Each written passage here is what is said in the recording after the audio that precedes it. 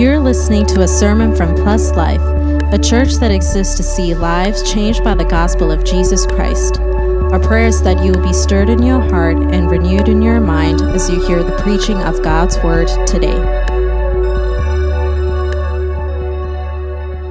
Before you sit down, why don't you go ahead and tell someone the title of my sermon this morning, The Dragon and the Dragon Slayer. The Dragon and the Dragon Slayer. You may be seated.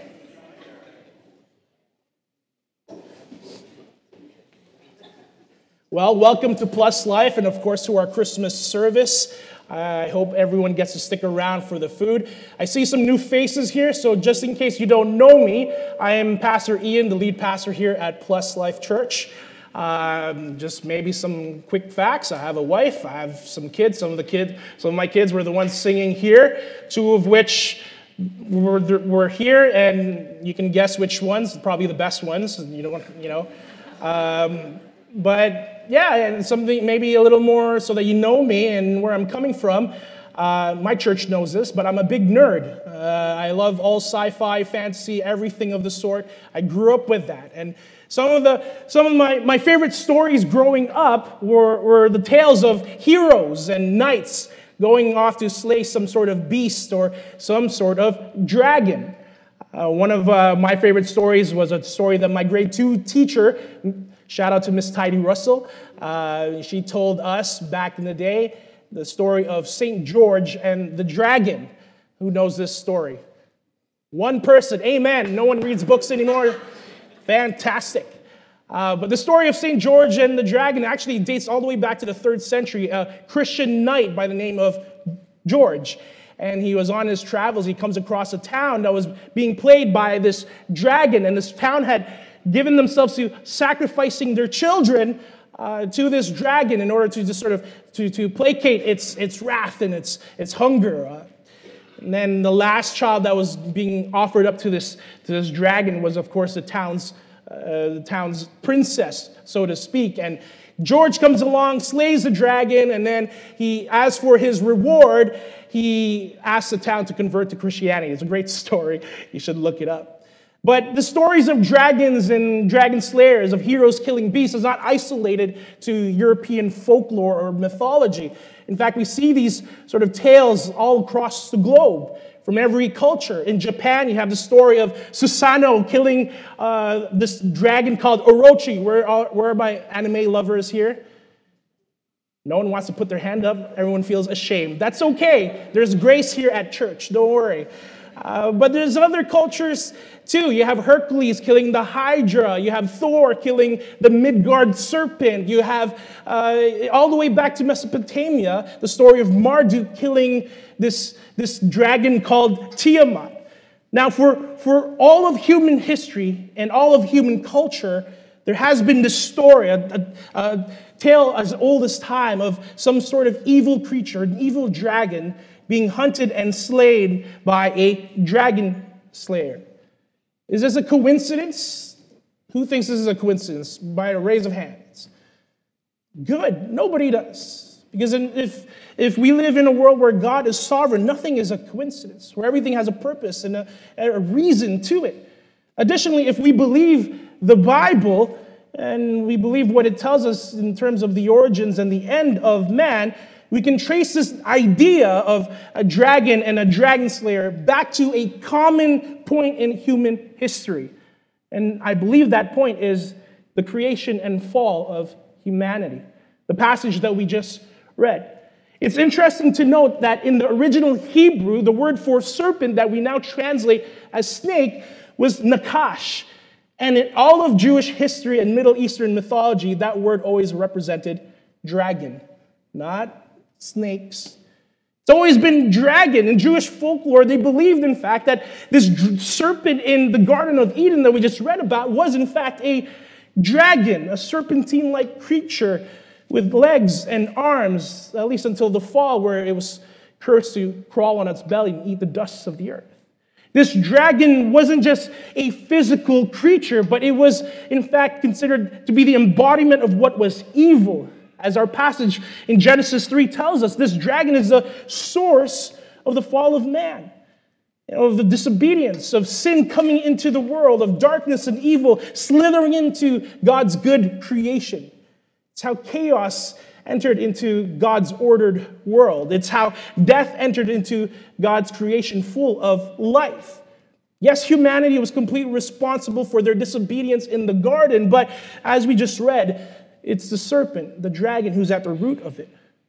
But our passage is not without hope, because it's not just about the dragon and how man fell.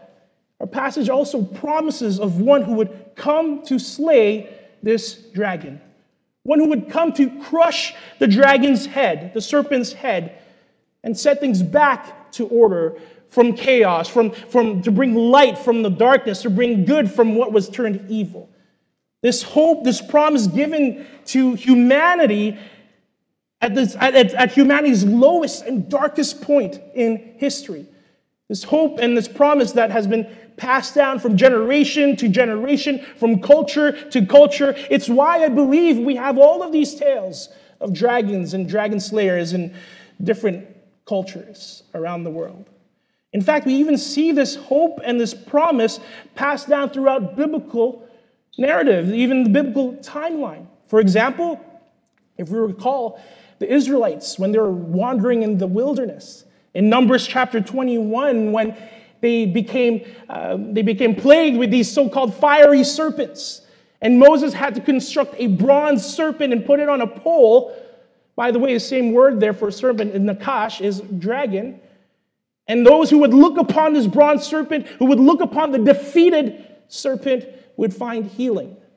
In the same way, in the book of Judges chapter 4, we read about the female judge Deborah, and this villain named Sisera that she had been facing off with. And we read how this man named Sisera found his end at the hands of a servant girl named Jael, who took a tent spike and hammered it through his skull that went straight to the ground.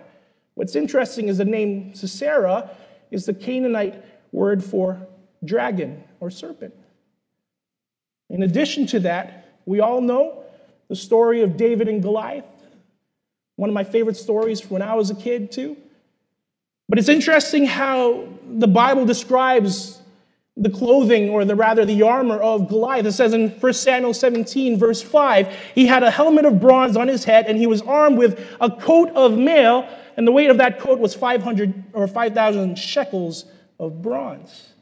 It's interesting in the original Hebrew that the idea of this coat of mail, the kind of armor that Goliath was wearing, is actually better translated to scale mail. It's a type of armor that is constructed by putting layers upon layers of metal on top of each other to imitate the scales of I'm glad no one said fish, right? The scales of a dragon. And of course, how did Goliath meet his end? By a stone that crushed his skull, his head. See, in biblical studies, there's no coincidences. This is what is known, these parallels is what is known as a type or a typology.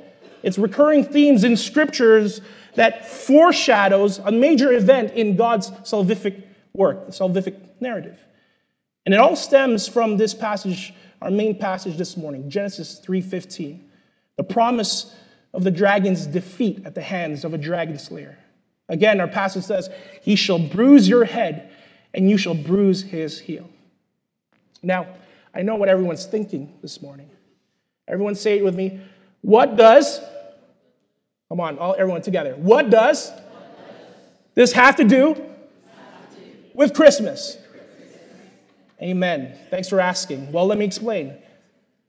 I'm not just nerding out, by the way. This passage in Genesis 3:15 is also known as a proto-evangelium, the first good news. The first promise of the advent of a Savior, the coming of a Savior who would come to reverse the effects of the fall, the consequences of the fall. This passage is the first account of the hope that we are celebrating today and what we celebrate throughout the Christmas season, that a Savior would be born to save us. The first Christmas story. And it's, by the way, it's all here. Even the virgin birth. Look at this with me. Verse 15 again, it says, I will put enmity between you and the woman, and between your offspring and her offspring. A better translation of the word offspring there is seed in the original Hebrew. Now, anyone who has taken grade 6 health class knows that women don't have seeds. They have eggs. And I'll just leave it at that. But so it's very much interesting that it's saying here that in God's curse to the serpent, that he's saying that the offspring of the serpent and the offspring or the seed of this woman are going to be at odds with each other. And this is a very specific prophecy because it promises that one day a woman would conceive and give birth to a male child without ever having slept with a man, without ever having known a man. This is the story of the virgin birth. Of course, Isaiah 7, verse 14 says, "Therefore the Lord himself will give you a sign. Behold, the virgin shall conceive and bear a son and shall call his name Emmanuel," meaning God with us. That's the Christmas story right there. The dragon slayer who comes to defeat this dragon is going to be born of a virgin. That's what this promise declares. The woman's seed. And of course, that woman's seed is Jesus Christ. It may not have the nativity, it might not have the shepherds and the angels and the star, the 3 wise men, but this story, this passage in Genesis is in fact the Christmas story. And I think it's an important depiction of the Christmas story because it frames the Advent, it frames the holidays in a light in which we ought to see it. And sometimes we forget with all the busyness of things, with the festivities and the gatherings and the demonic shelves on elves. It's an important way to see the holidays because it helps us, it reminds us of why Jesus came in the first place. It reminds us of the truths of the Christmas season, and which the typical nativity scene doesn't always communicate to us or doesn't always portray. Ultimately, their passage tells us why the Son of God set aside his glory and clothed himself with humanity, so that he could be with us, so that he can save us. So my hope for us this morning as we go through this sermon is that we would be reminded what Christmas is all about, why we celebrate Christmas, what we celebrate, why this typology of the dragon and the dragon slayer is important in this portrayal of Christmas and communicating the importance and the truths of Christmas. And my hope is that we would come away from this with a deeper appreciation of the holidays, a greater hope in our Savior, a better reason to celebrate the holidays, and not just because, we get free food or free gifts. So why is the story of the dragon and the dragon slayer important? Why is it such a crucial theme in our understanding of what Christmas is? First and foremost, it proclaims the dragon's defeat. It proclaims the dragon's defeat. Let me just read this passage again real quick. Let's start at verse 14, at the curse of the serpent. The Lord God said to the serpent, "Because you have done this, cursed are you above all livestock, and above all beasts of the field. On your belly you shall go, and dust you shall eat all the days of your life. I will put enmity between you and the woman, and between your offspring and her offspring. He shall bruise her head, and you shall bruise his heel." What we just read describes a partial and an ultimate defeat of this so-called dragon.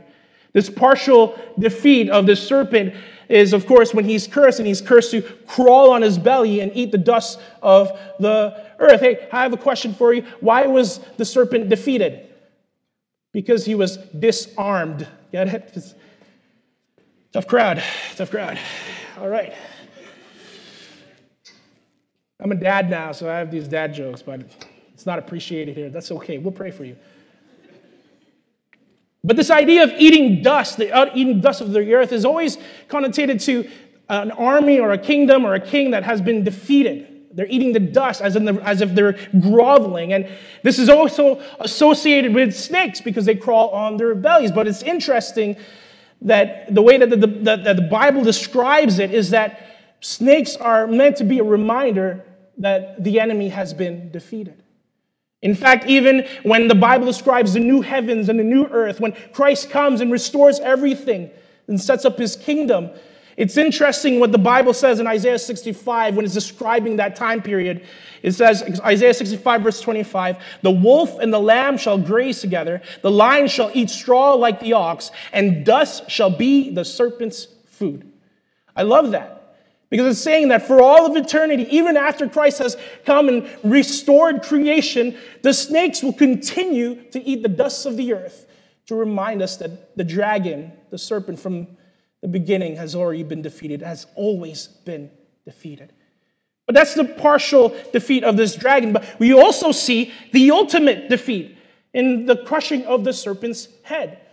When I was young, we were living in an apartment building that was next to this great open field. And as a boy, I liked to go and have adventures in that field and look around and find whatever sorts of creatures in that field. I like to pretend that I was the crocodile hunter. Remember him, right? Steve Irwin. And then one day, I actually flipped over a rock and I found a garter snake, right? And if you've ever watched Crocodile Hunter, he always picks up the snake. He picks up the snake by the tail, right? And he says, "Oh, isn't she a beauty?" And I did that. I literally said that. "Oh, crikey. Oh, look at this beauty." And then the snake tried to attack me. And then and very quickly it became biblical because I dropped the snake and I stomped on its head. And this passage came to mind.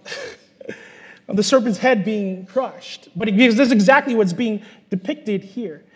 That this serpent, this dragon would be crushed. Its head would be crushed by this dragon slayer. Now, we know that the serpent, this dragon in this passage, represents the devil and Satan himself. There's references throughout that in Scripture. In fact, in Revelation chapter 20, verse 1-2, it says, "Then I saw an angel coming down from heaven, holding in the hand the key to the bottomless pit and a great chain, and he seized the dragon, the ancient serpent, who is the devil and Satan, and bound him for 1,000 years." It's explicitly saying that the serpent, this dragon, is meant to be the devil, Satan himself. And there's a partial and ultimate destruction that is designated for the devil, depending on your eschatological views, of course. But sure enough, the defeat of the dragon is what Christ accomplished at the cross. In Colossians, it talks about how Jesus disarmed the rulers and authorities and put them to open shame by triumphing over them in him. Those rulers and authorities that he's talking about are the powers of darkness. The demons and devils under the authority of Satan. And Jesus at the cross put them to open shame. In ancient times, when kings would conquer another nation, they would take their rulers and parade them in the streets to show how they have been defeated. And that's what Jesus did to the enemy. But this proclamation of the dragon's defeat, again, goes beyond the subjugation of Satan. As mentioned, dragons in the Bible, and really even throughout human culture, embody chaos and evil and darkness and sin and death. The creature who brought about the fall of creation. So why is this proclamation of the dragon's defeat so crucial to our Christmas story? Because this is what Christ came to defeat. Those are the things that Christ came to defeat. Not just the devil. Not just Satan, but darkness and evil and sin and death. In the story of the Nativity in the Gospel of Luke, Luke describes how angels appeared to a group of shepherds in a field one night. And what did the angels proclaim? They said in Luke chapter 2, verse 10, "Fear not, for behold, I bring you good news of great joy that will be for all the people. For unto you is born this day in the city of David a Savior, who is Christ the Lord."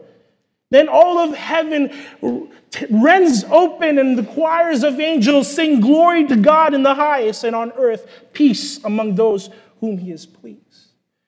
That is great, and this is what we celebrate and we recall every Christmas season. But have you ever stopped to wonder, how can one not fear? How can one have joy? And how can the earth experience peace when there is still evil and sin and darkness and death and suffering in the world? The reason we can have that hope and that joy and the reassurance of peace is because of this great proclamation that the dragon who embodies all of that has now been defeated at the advent of Jesus Christ, the dragon slayer. That the devil has been bound, that the dragon has been defeated. That's the reason why we can look forward to having joy and celebrate hope and peace in the Christmas season. That's why the Apostle Paul says in 1 Corinthians 15, "O death, where is your victory? O death, where is your sting? The sting of death is sin, and the power of sin is the law. But thanks be to God who gives us the victory through Jesus Christ, our Lord." Jesus Christ came to fulfill this great proclamation of the dragon's defeat. And not just, again, the devil, but the defeat of sin and darkness and death, the enemy of humanity. That's why it's good news. And this proto-evangelium, our passage this morning in Genesis, is very specific as well in how the dragon slayer would slay this serpent, this dragon. Again, it says, "He shall bruise your head, and you shall bruise his heel." The dragon slayer crushes the head of the serpent, but at the cost of wounding and suffering himself. The story of the dragon and the dragon slayer is important for our understanding in the Christmas holidays because it predicts the dragon slayer's death. It predicts the dragon slayer's death. Christmas, again, is a celebratory time full of joy and hope and family gatherings. But in reality, we know that it's not the end of the story. We know that the full story is that the Savior who came as a babe grows up to die on a cross. And he does so in order to achieve the peace on earth that the holidays promises. The baby that was born in a manger grows up so that we can have true joy. He grows up to die. In fact, that is the significance of Christ even being born in a manger in the first place. It's not a coincidence that he was born in a manger. Like I said, there's no coincidences with a sovereign God. It wasn't just because there was no room at the inn. When the angels appeared to those shepherds and declaring the good news, they also say in verse 12, "And this will be a sign for you. You will find a baby wrapped in swaddling cloths and lying in a manger." Why is this sign so specific to these shepherds? Why would this be a sign in the first place? Because the shepherds would have known that the lambs that were born in the mangers of Bethlehem, the city of David, were special. Special in that they would eventually be sacrificed during Passover. Historically speaking, that's where the high priests of the temple would gather their lambs from, Bethlehem. See, even at his birth, Christ was already proclaiming his death. Because that's what was necessary for the dragon of sin and evil and darkness and chaos and death to be defeated, the death of the dragon slayer. Contrary to these other tales and these other stories of the hero overcoming the beast, overcoming the dragon with brute strength or intellect or some sort of weapon, the dragon slayer of the Bible, Jesus Christ, overcomes the dragon by giving his own life. That's the story of Christmas. Jesus came to die. He came to sacrifice himself. And that sacrifice is not without reason or purpose. In all these tales of dragons and heroes, there's always a reason to slay the dragon apart from it being evil and destroying things. There's a people being terrorized. There's a princess to be saved. Similarly, the story in Genesis, what necessitated the death of the dragon at the cost of the dragon slayer was a desire to redeem, to deliver a fallen people. The story in Genesis of the dragon and the dragon slayer is important because it promises our deliverance. Our deliverance. Let's summarize what happened in Genesis really quick here. A holy God creates all of the universe, creates it good and beautiful. Then he places humanity in the midst of a garden and tells humanity to take care of it. He places humanity in a place where everything that we could have ever asked for and ever wanted was there at our picking. And the only rule that God gives us is don't eat of this tree. The dragon slithers into the scene, and in an act of rebellion, cosmic treason, humanity chooses to follow its own authority and disobeys God. As a result, we fell into darkness. We became spiritually dead. Humanity and all of creation were plunged into darkness, into chaos. And as punishment, deserving of that cosmic treason that we see, God curses all the guilty parties. Can you imagine that? God gives us everything. He gives a place for humanity to enjoy, a paradise. We don't need to, we don't need to work for food. It's just on the trees. He gives us everything good. He even gives Adam a wife without having to go on any social media app to find one. He gives him everything good. In exchange for that, humanity disobeys God, rebels against God. But in the midst of that curse, in the midst of that disastrous event, God says this, and I love this, and oftentimes when we read this passage, we might skip over it. He says in verse 15, I will put enmity between you and the woman, and between your offspring and her offspring. Some secular scholars like to propose that this story is like Jewish folklore to explain why women are afraid of snakes. Any women here afraid of snakes? This is why, because the Bible, this is the reason why, apparently. And if you're not afraid of snakes, you should be afraid of snakes, because the Bible says you should be afraid of snakes. And guys, if you're any guys afraid of snakes, I'll pray for you, Mark.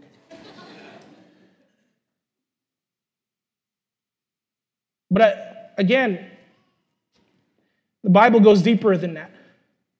It's not so trivial as to explain why people are afraid of snakes. God is very specific with his words.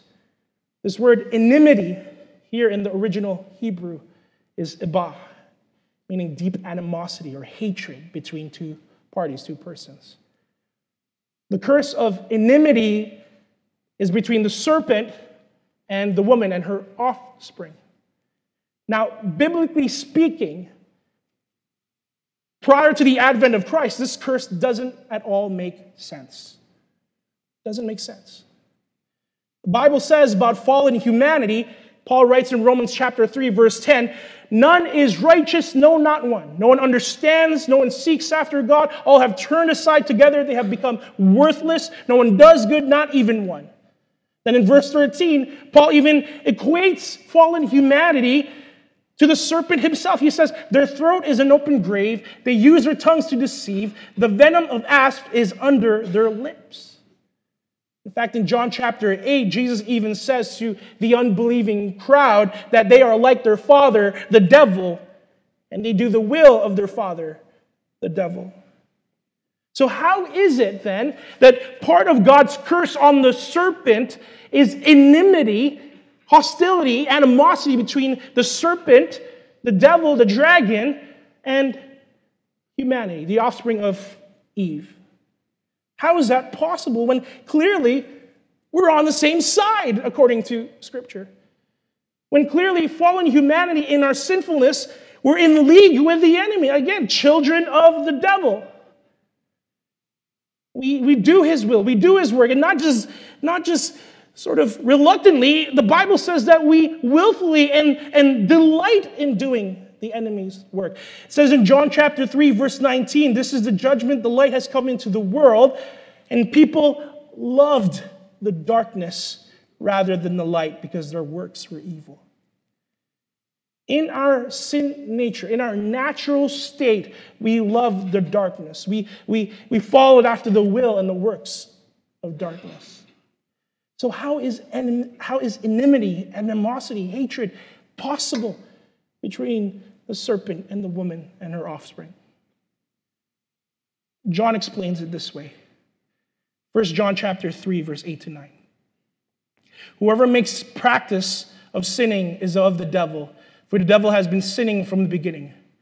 The reason the Son of God appeared, talking about Advent, was to destroy the works of the devil. No one born of God makes a practice of sinning, for God's seed abides in him, and he cannot keep on sinning because he has been born of God.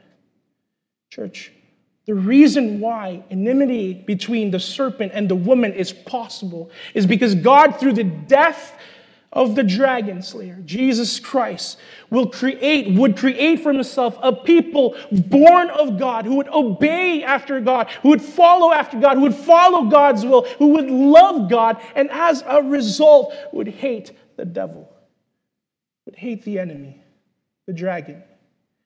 See, this is why Christ came, why we celebrate the Advent, the Christmas season.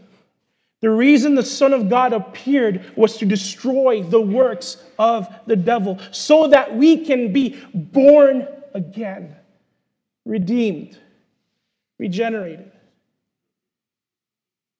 And note, by the way, if you missed it, this redemption is all by God's hand, by his work, by his grace.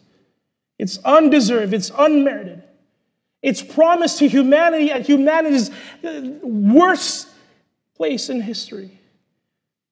When betrayal was still fresh, when the fires of disobedience were still hot. God promises this hope of redemption when we contributed nothing except for the sin that made it necessary.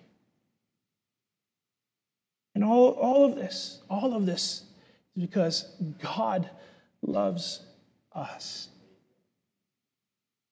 Ephesians chapter 2, verse 1-5 says, "And you were dead in the trespasses and sins, in which you once walked, following the course of the world, following the prince of the power of the air, the spirit that is now at work in the sons of disobedience, among whom we all once lived in the passions of our flesh, carrying out the desires of the body and the mind, and by nature children of wrath, like the rest of mankind." Listen to this.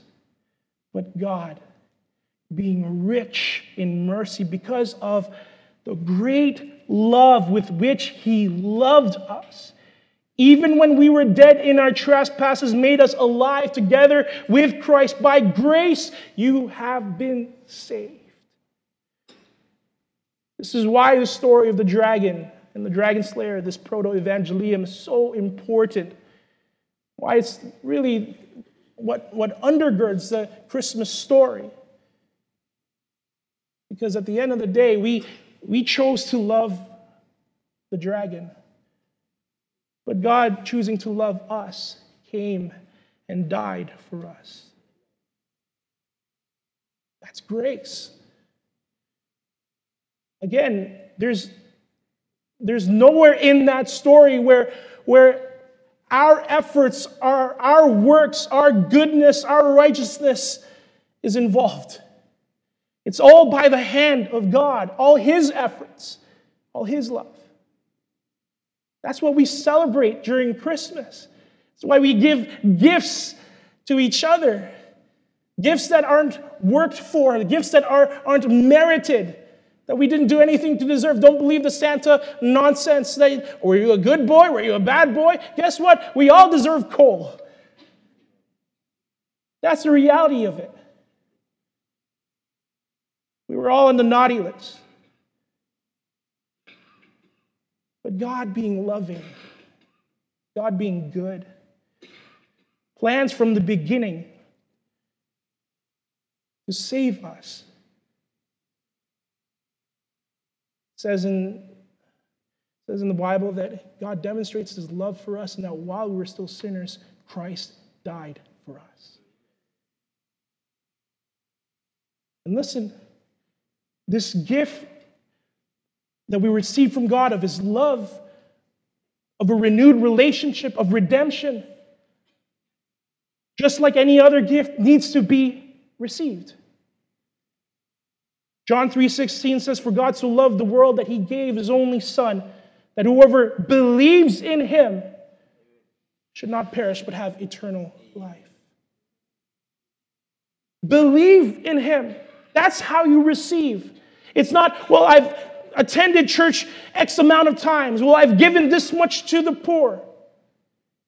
Well, I've done all of these things so that I can be a good person, a role model. That's not how you receive this gift. This gift of a relationship with God is by faith. Faith is simply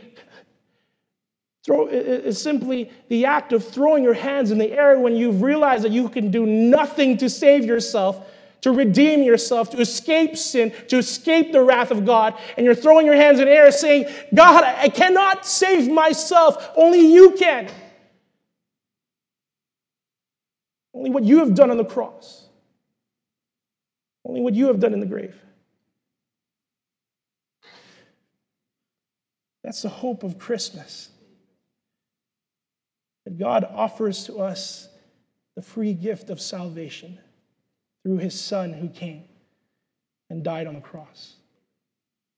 That's what we celebrate. Thanks for listening. We hope that you were blessed by the sermon today. If you would like to learn about the gospel or know more about our church, please visit pluslifepeople.com. Remember to subscribe for more content. Until next time, stay blessed.